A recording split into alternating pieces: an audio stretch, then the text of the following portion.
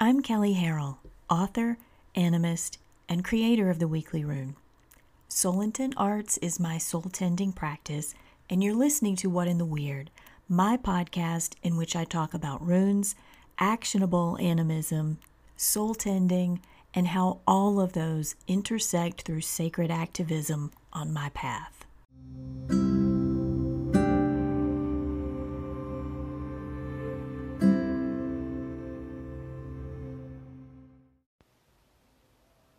The Weekly Rune is out, and if you're not sure what it is, it's a runecast that I've done for years focused on the runic calendar and the current half-month rune.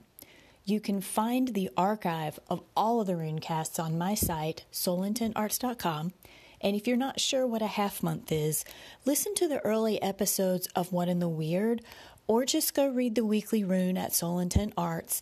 It's explained at the beginning of every runecast. I want to thank all of my Patreon supporters who make the sharing of my rune work through the runecast and this podcast possible with their financial support. If you'd like to support the Weekly Rune, you get access to the full runecast, no ads, more details on the runecast, weekly prompts for engaging the half-month rune in your personal work, and a Galder recording for how to work with the Weekly Runecast through chanting. You can contribute as little or as much as you'd like, and the rewards scale according to what you'd like to receive. And if you don't want any rewards, you just want to show your support, you're welcome to do that. Go to patreon.com and search for the Weekly Rune. You can also subscribe to the free version of the Weekly Rune by going to soulintentarts.com. And thank you so much for doing that. I can't believe that we're at the 60th episode of this podcast. I have so much fun creating it, and I'm beyond the moon that people enjoy it. So again, I know I say it a lot, but thanks so much for your notes and your messages that share your thoughts on the podcast and on the runes, and I can't wait to see where we're going to go. Okay.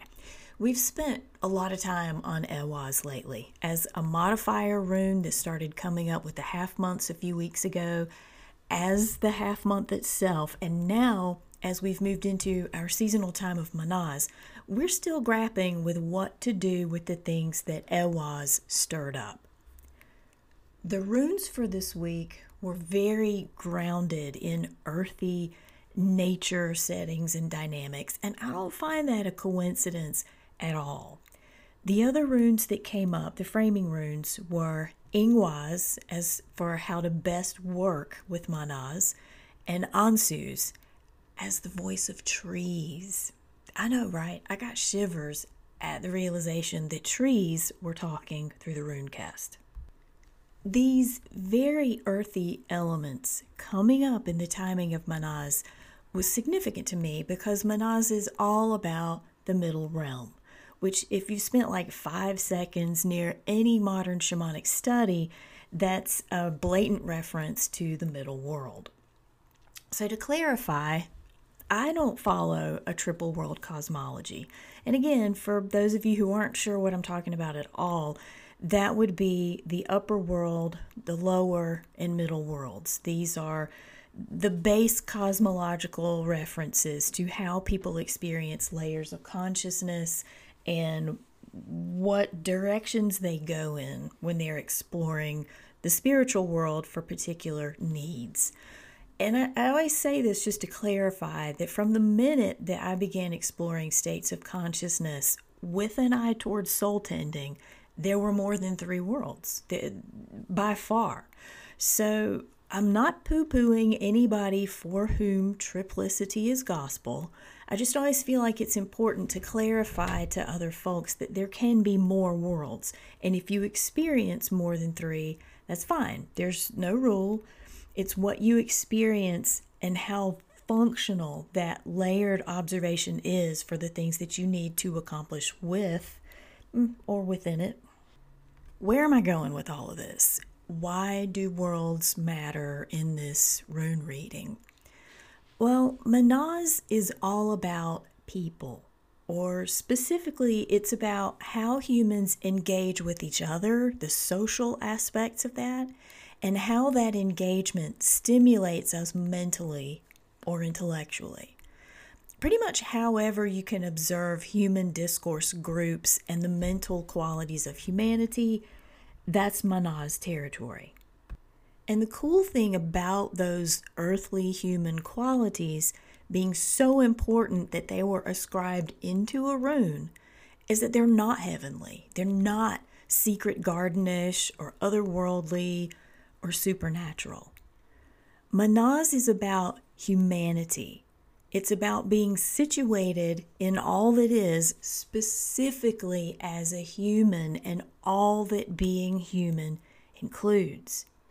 And that means we're fucking important. What we do matters. When we distinguish between the spiritual and formed realms, there are tasks that each realm is expected to do.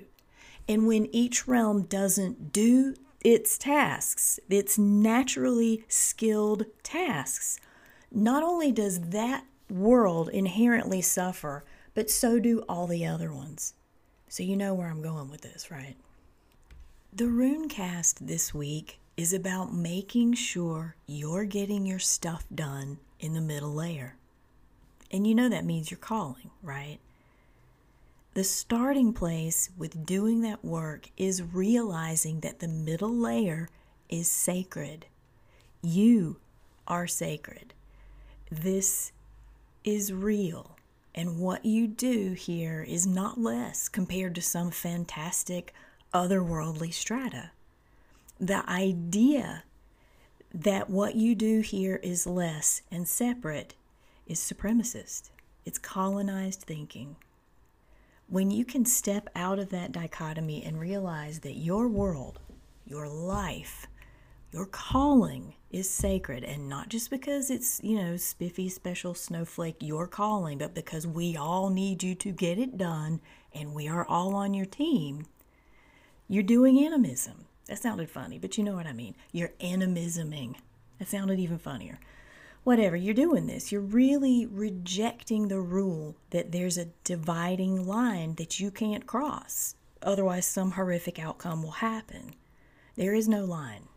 We all know that religion taught us we're not worthy of direct relationship with divinity. That's its tagline, and that's how it continues to gain followers. I always think of Facebook when I say gain followers now. But religious taught us that our base sacredness is sinful, and that sacredness sources from interconnection with all things, with nature.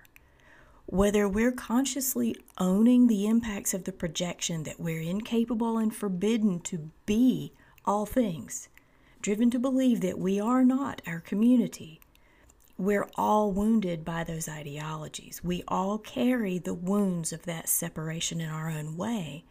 And make no mistake, that is the real fall. That is the real wedge that drove humanity apart from divinity, which is nature. Mannaz says enough. It says get on with healing that wound, that soul theft, because every sacred thing you do has to come through the middle. It has to come from the bond between the soles of your feet and the grass you're standing on. And that grass isn't in the upper world that you travel out of your body to. It's not in this mystical lower realm that you yearn for. It's right freaking here. And every magical, sacred, wonderful thing about you and that you do comes from that synergy. That is animism. That's your well-being, which is the well-being of us all. That's it for this episode. If you have questions or insights about working with the runes in season, or you just need a cheerleader, feel free to email me at Kelley@soulintentarts.com or call in through the Anchor app, which you can download for Android or iPhone. Also, check out earlier episodes by downloading them from Google Play or iTunes and all the other podcast platforms out there.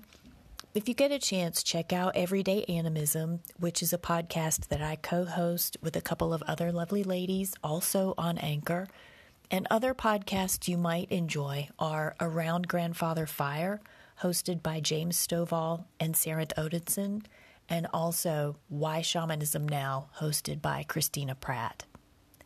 You can learn more about me and my work by visiting soulintentarts.com or on Instagram at Kelley Soul Arts. I'm Kelley, and this has been What in the Weird.